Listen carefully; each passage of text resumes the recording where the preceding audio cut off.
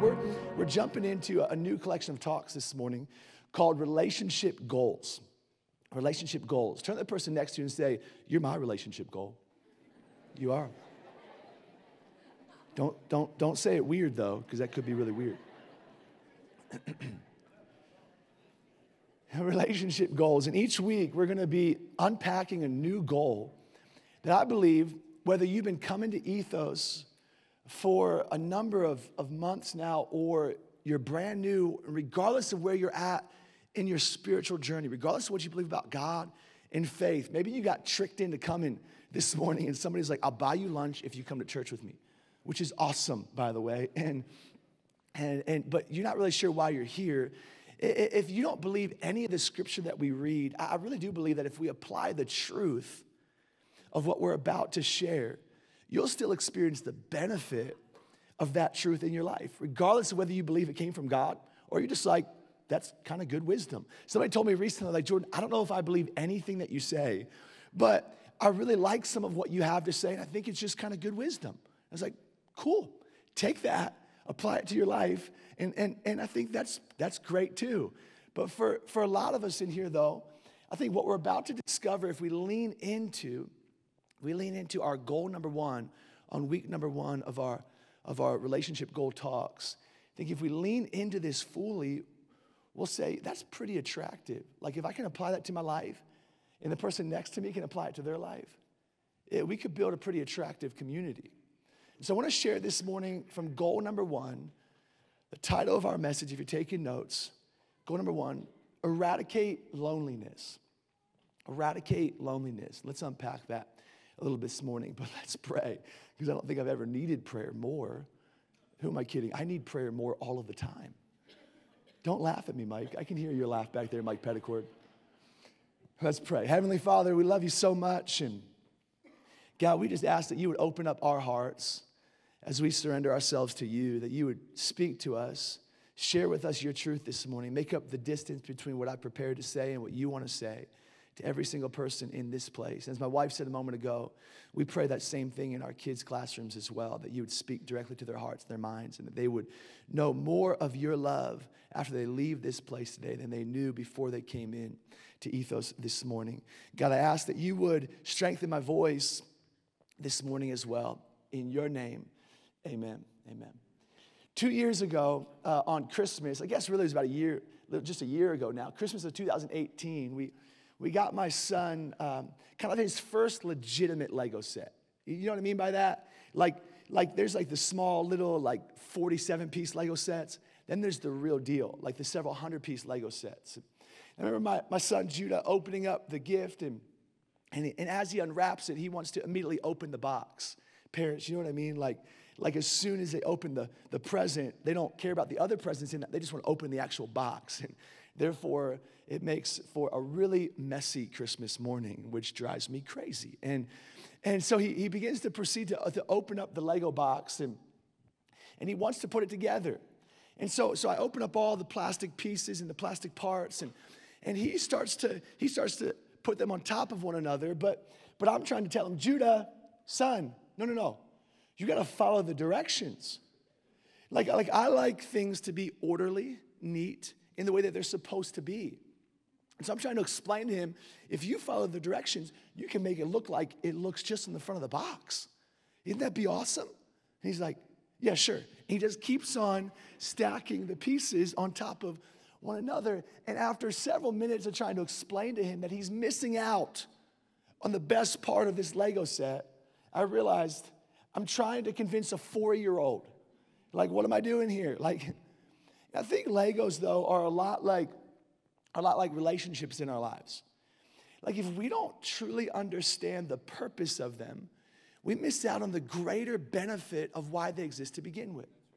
Think about this for just a moment. That here we have God who creates Adam, and then he creates Eve because he says it's not good that you should be alone, Adam. And so in return, then he says, "Now I want you all to create even more people just like you in my image, according to my likeness and yours." Why did he do that? Why were relationships so central to the mission and the vision of God? In fact, recently I was reading this survey, this study that was completed in 2018. I thought it was pretty interesting and consequently kind of alarming as well. In fact, it found that loneliness, the study was all about loneliness, that loneliness reduces the average lifespan more than twice as much as heavy drinking and more than 3 times as much as an unhealthy diet. In fact, it said that persistent loneliness will reduce your average lifespan and is more physically dangerous than smoking 15 cigarettes a day. In fact, even furthermore, it said that 78% of Americans report feeling lonely, which is interesting because the study went on to say that every 4.3 minutes, we pick up and look at our smartphone, which it accumulates at the end of our day to 2.5 hours, on average, 2.5 hours per day, some more, some less. So it's safe to say that as Americans, 21st century Western civilization, we are more connected than we've ever been before, but connection doesn't translate into community. Again, in Genesis chapter 2, verse 18, God says, it's not good. It's not good. Like, I don't know how else we can state it. I don't know if there's any other way to interpret it. It's just not good. You know what the word not good there in Genesis 2 in the original Hebrew language means? Not good. It's not good that man should be alone, so I'm going to make him a helper suitable for him. Mother Teresa said this just before she passed away, that loneliness is the leprosy of the modern world. Now, in Genesis chapter 3, just after the infamous story of where Adam and Eve eat of the forbidden fruit, even if you didn't grow up in church and you're not really sure what you believe about God and faith, you're familiar with this story, at least to a certain extent, that we've got Adam and Eve who have free reign of all the amazing fruit in the garden, except for one tree. Don't eat of this tree, okay? Everything else is proof that I love you, but by not eating of this one tree is proof that you love me. Okay, just don't eat it. And then we pick up in verse 9 of Genesis 3, just after Adam and Eve eat of the fruit. And it says in verse 9 that the Lord God calls out to man. He says, where are you?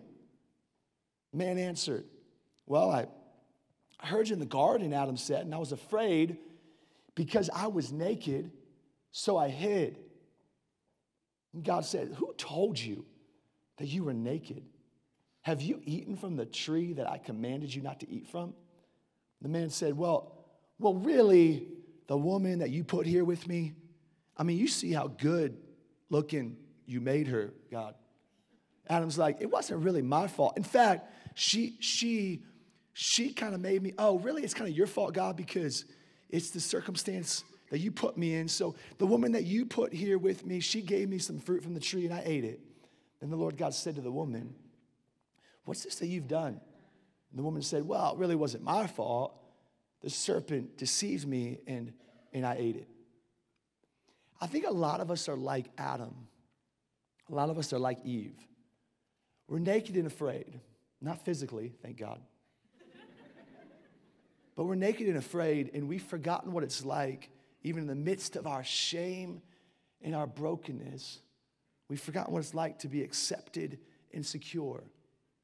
A couple years ago, what am I saying? More than a couple years ago, when I was a junior in high school, that was 19 years ago.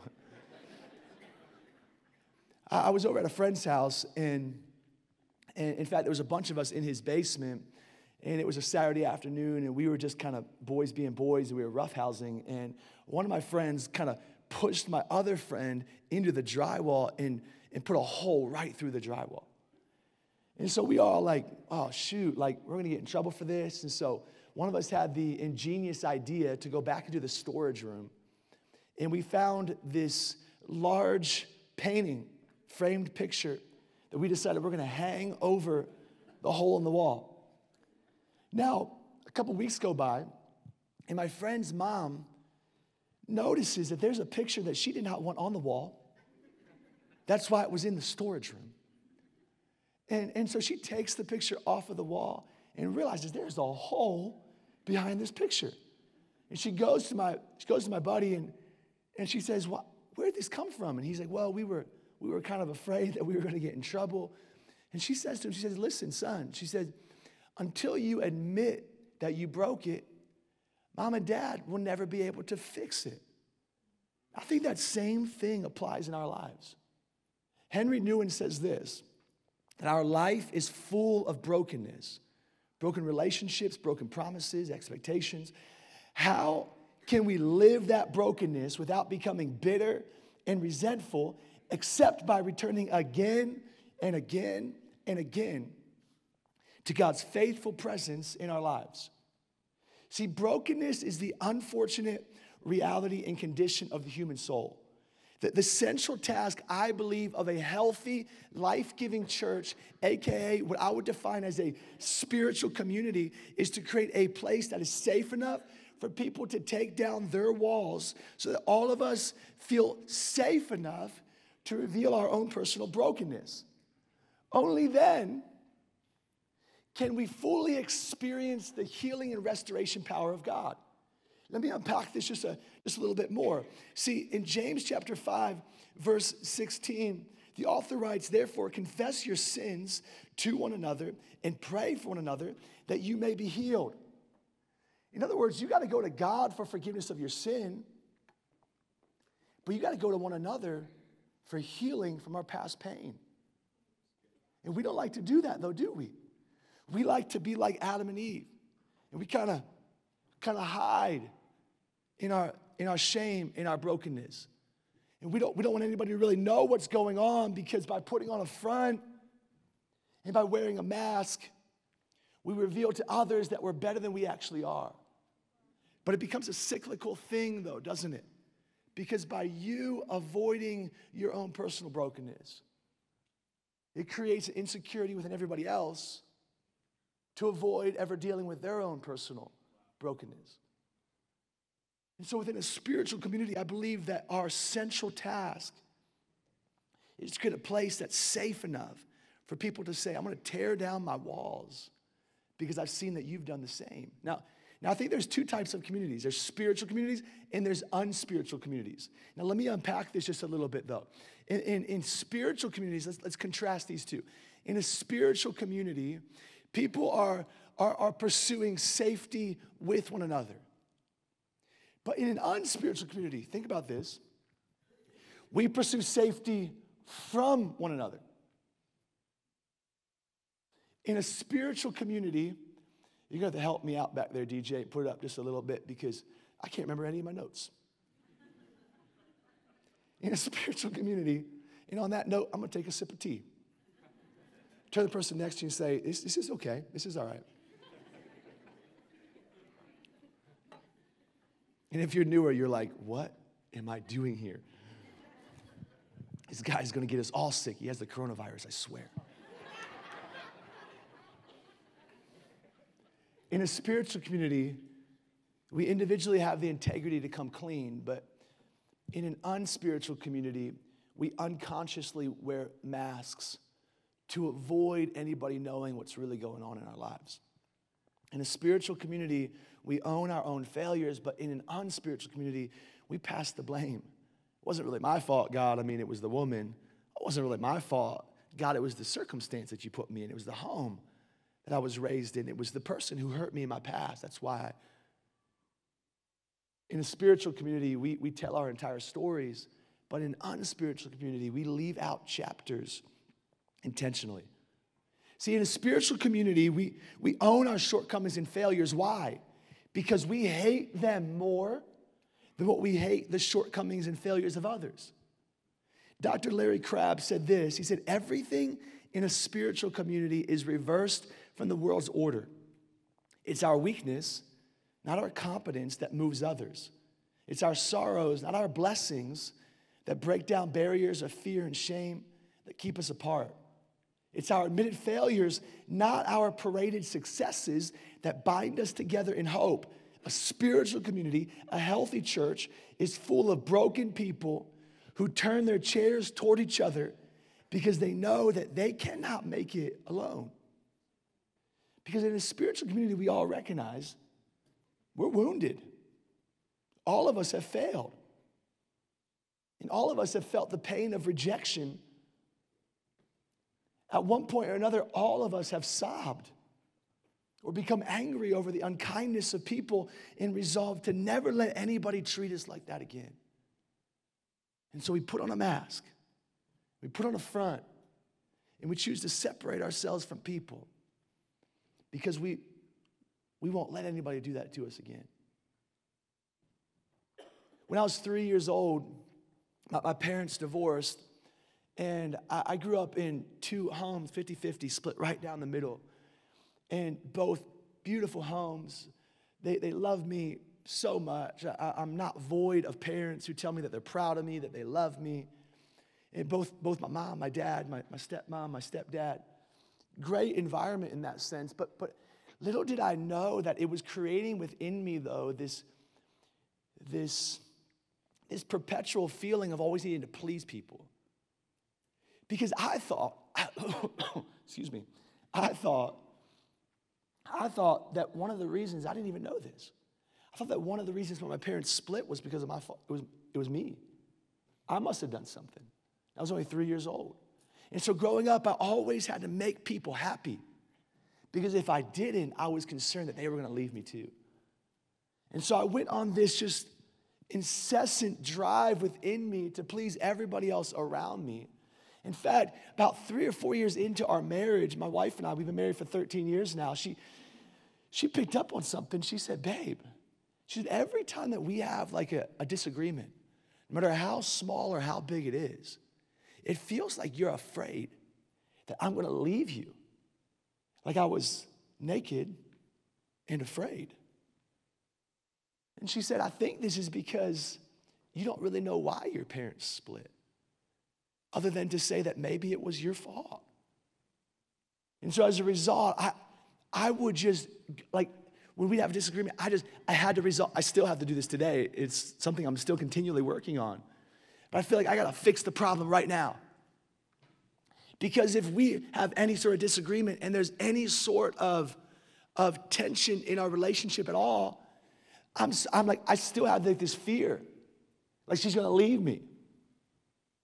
But what's interesting is, it's not until I put that fear out in the open that God started to heal my heart and started to give me this security once again.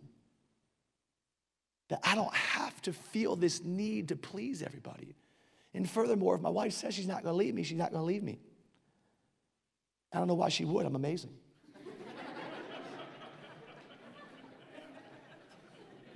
That was a great opportunity for you to say, amen.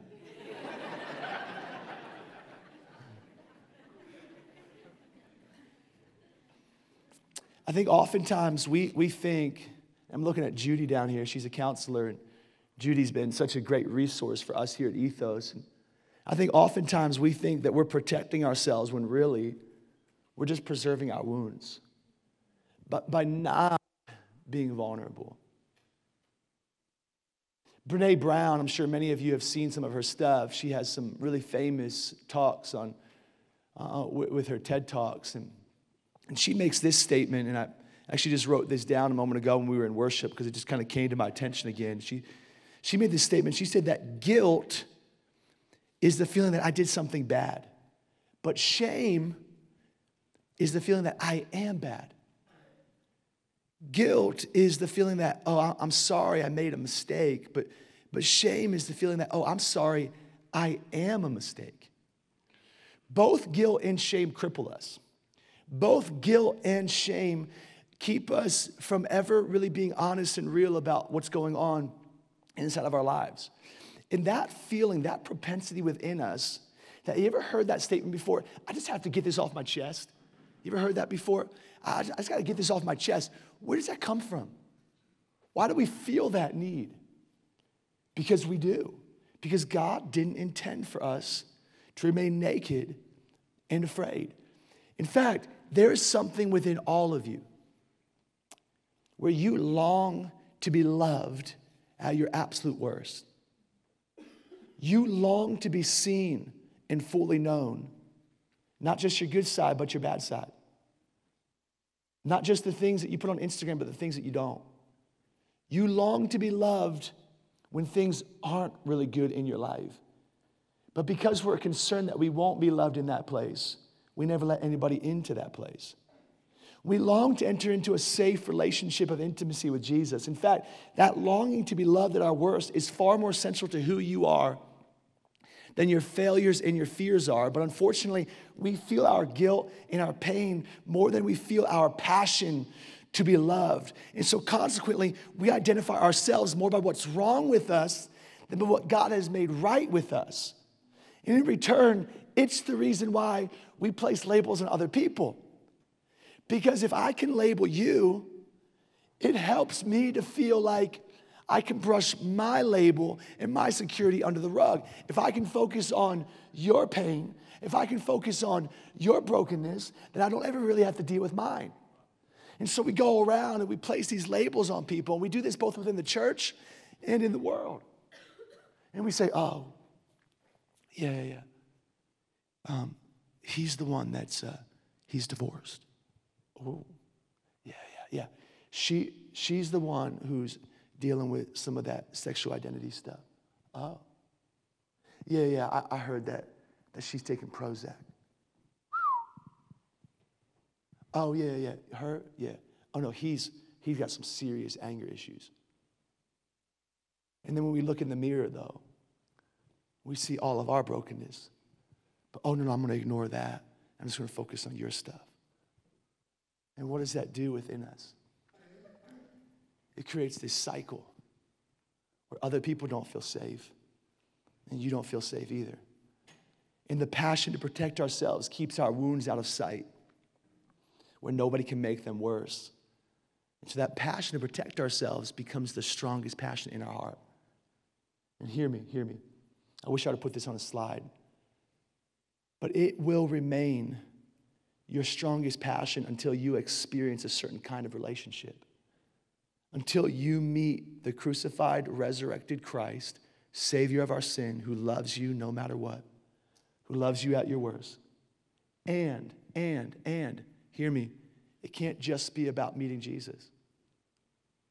That's first. But it can't just be about meeting Jesus. We will remain that desire to always protect ourselves until we meet Jesus, the fullness of Jesus, until we recognize that he loves us just as we are, and we experience a person like Jesus, someone broken, yet beautiful themselves. There was a pastor last fall. His name's Jared Wilson, and some of you are probably familiar with Jared's story. In fact, we've got a picture of him and his family, and Jared and his beautiful wife and his two beautiful kids. That Jared had struggled with depression for quite some time. In fact, he was very open about his battle with depression and anxiety. He didn't hide it, and he spoke all around the country and even the world and on this topic and create a safe place within Christian communities for people to actually share that they would be struggling and have this pain themselves. But fall of last year, I believe it was September, if I remember correctly, Jared lost the battle to depression.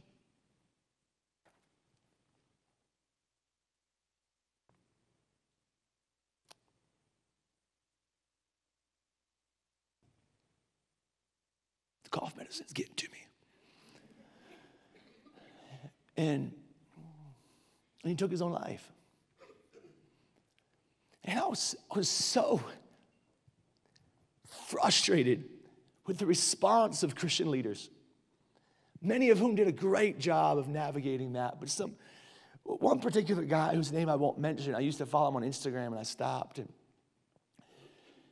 And he posted a picture of Jared and his family, and he said a few nice things in the very beginning. And then he said, you know, a couple years ago when Jared first came out and shared about his brokenness, what he was dealing with, this individual on Instagram said he should have been asked to step down and resign from his position as pastor.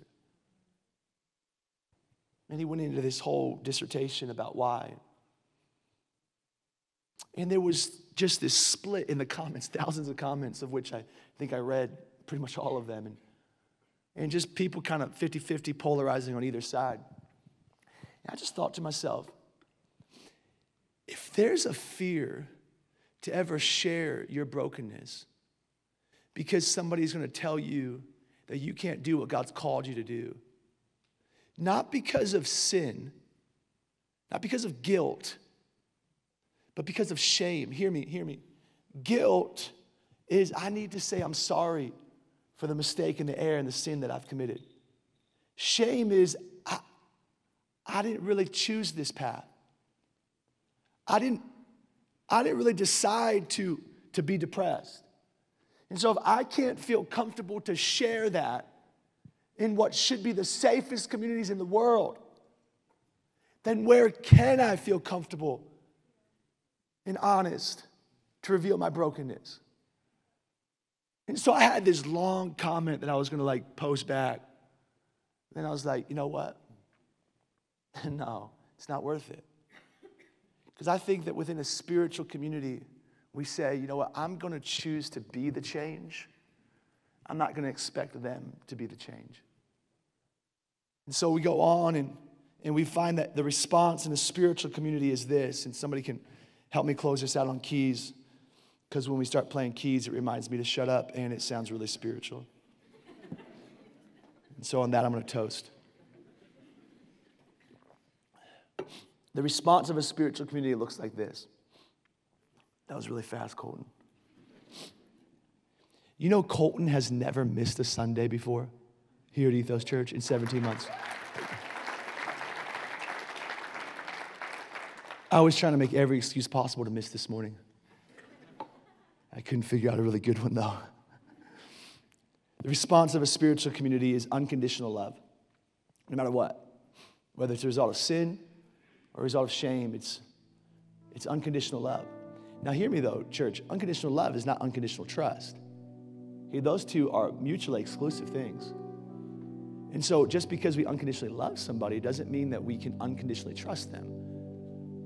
And no matter what, we have to be honest about our brokenness if we're ever going to experience the healing that can only come as a result of transparency and confession and vulnerability.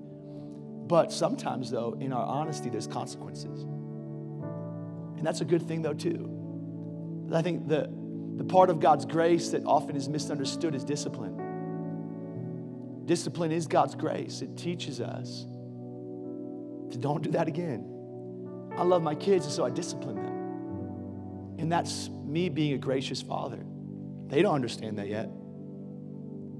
But it's me being a gracious dad. It's my wife being a gracious mom.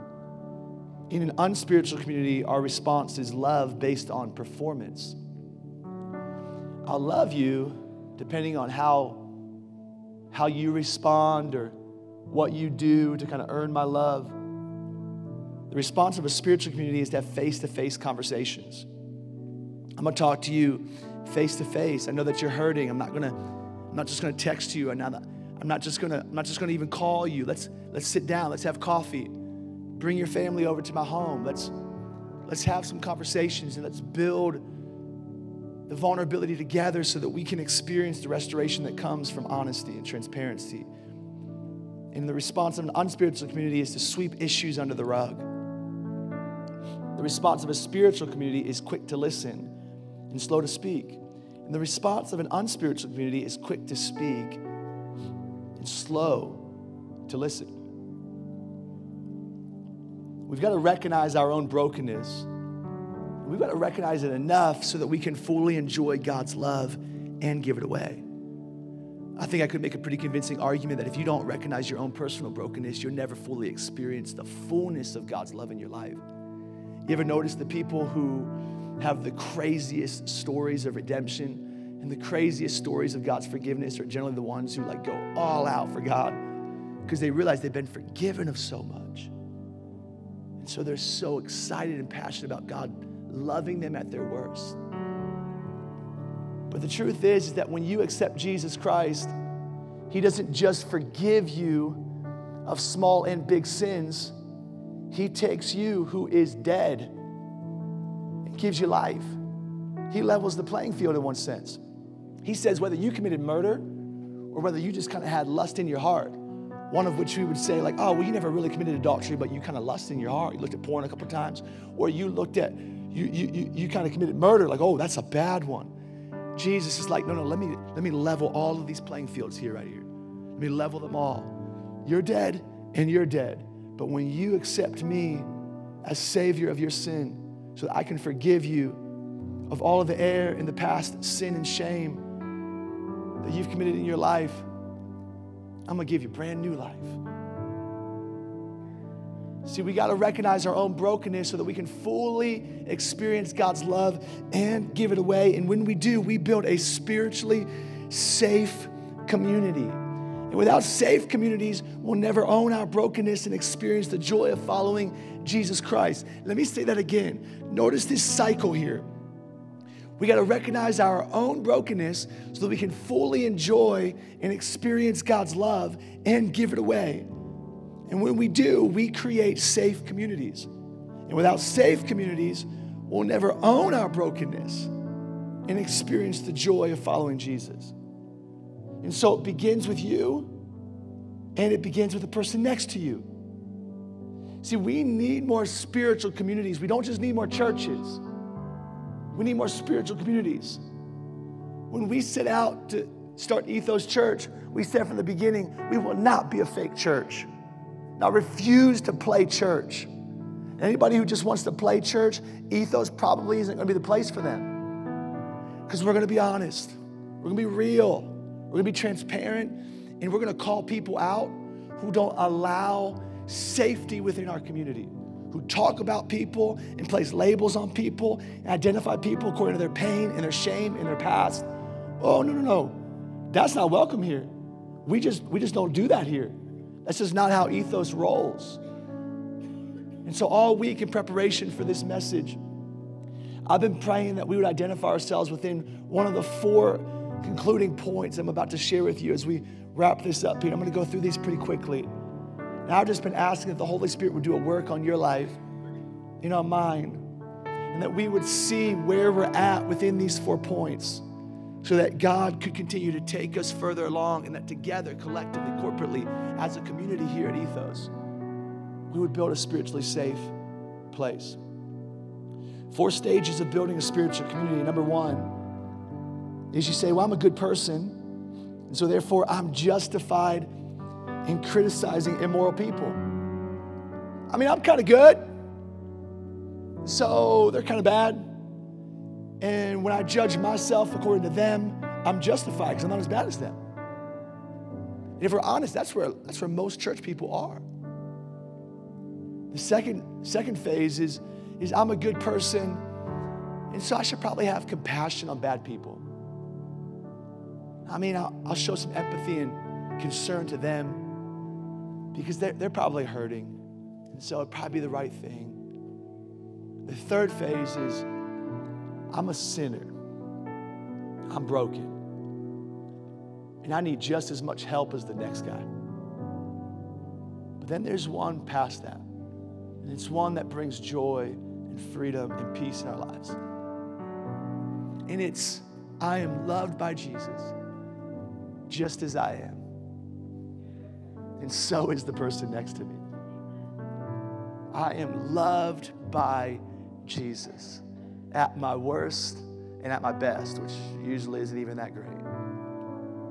And so is the person checking me out at Kroger tomorrow morning. So is that teacher who treats me unfairly. And so is that boss who's looked over me. And so is my spouse who's hurt me pretty deeply. But I'm loved. And so are they. So I'm going to close with Ephesians chapter 4, verse 16. The Apostle Paul is writing, he says, he makes the whole body fit together perfectly. As each part does its own special work, it helps the other parts grow. That's what we're here to do. Help each other grow.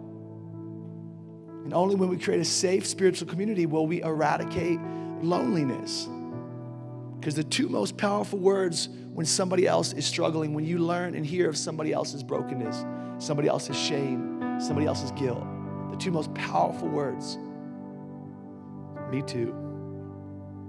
I'm broken too. But I am loved by Jesus just as I am. So are you.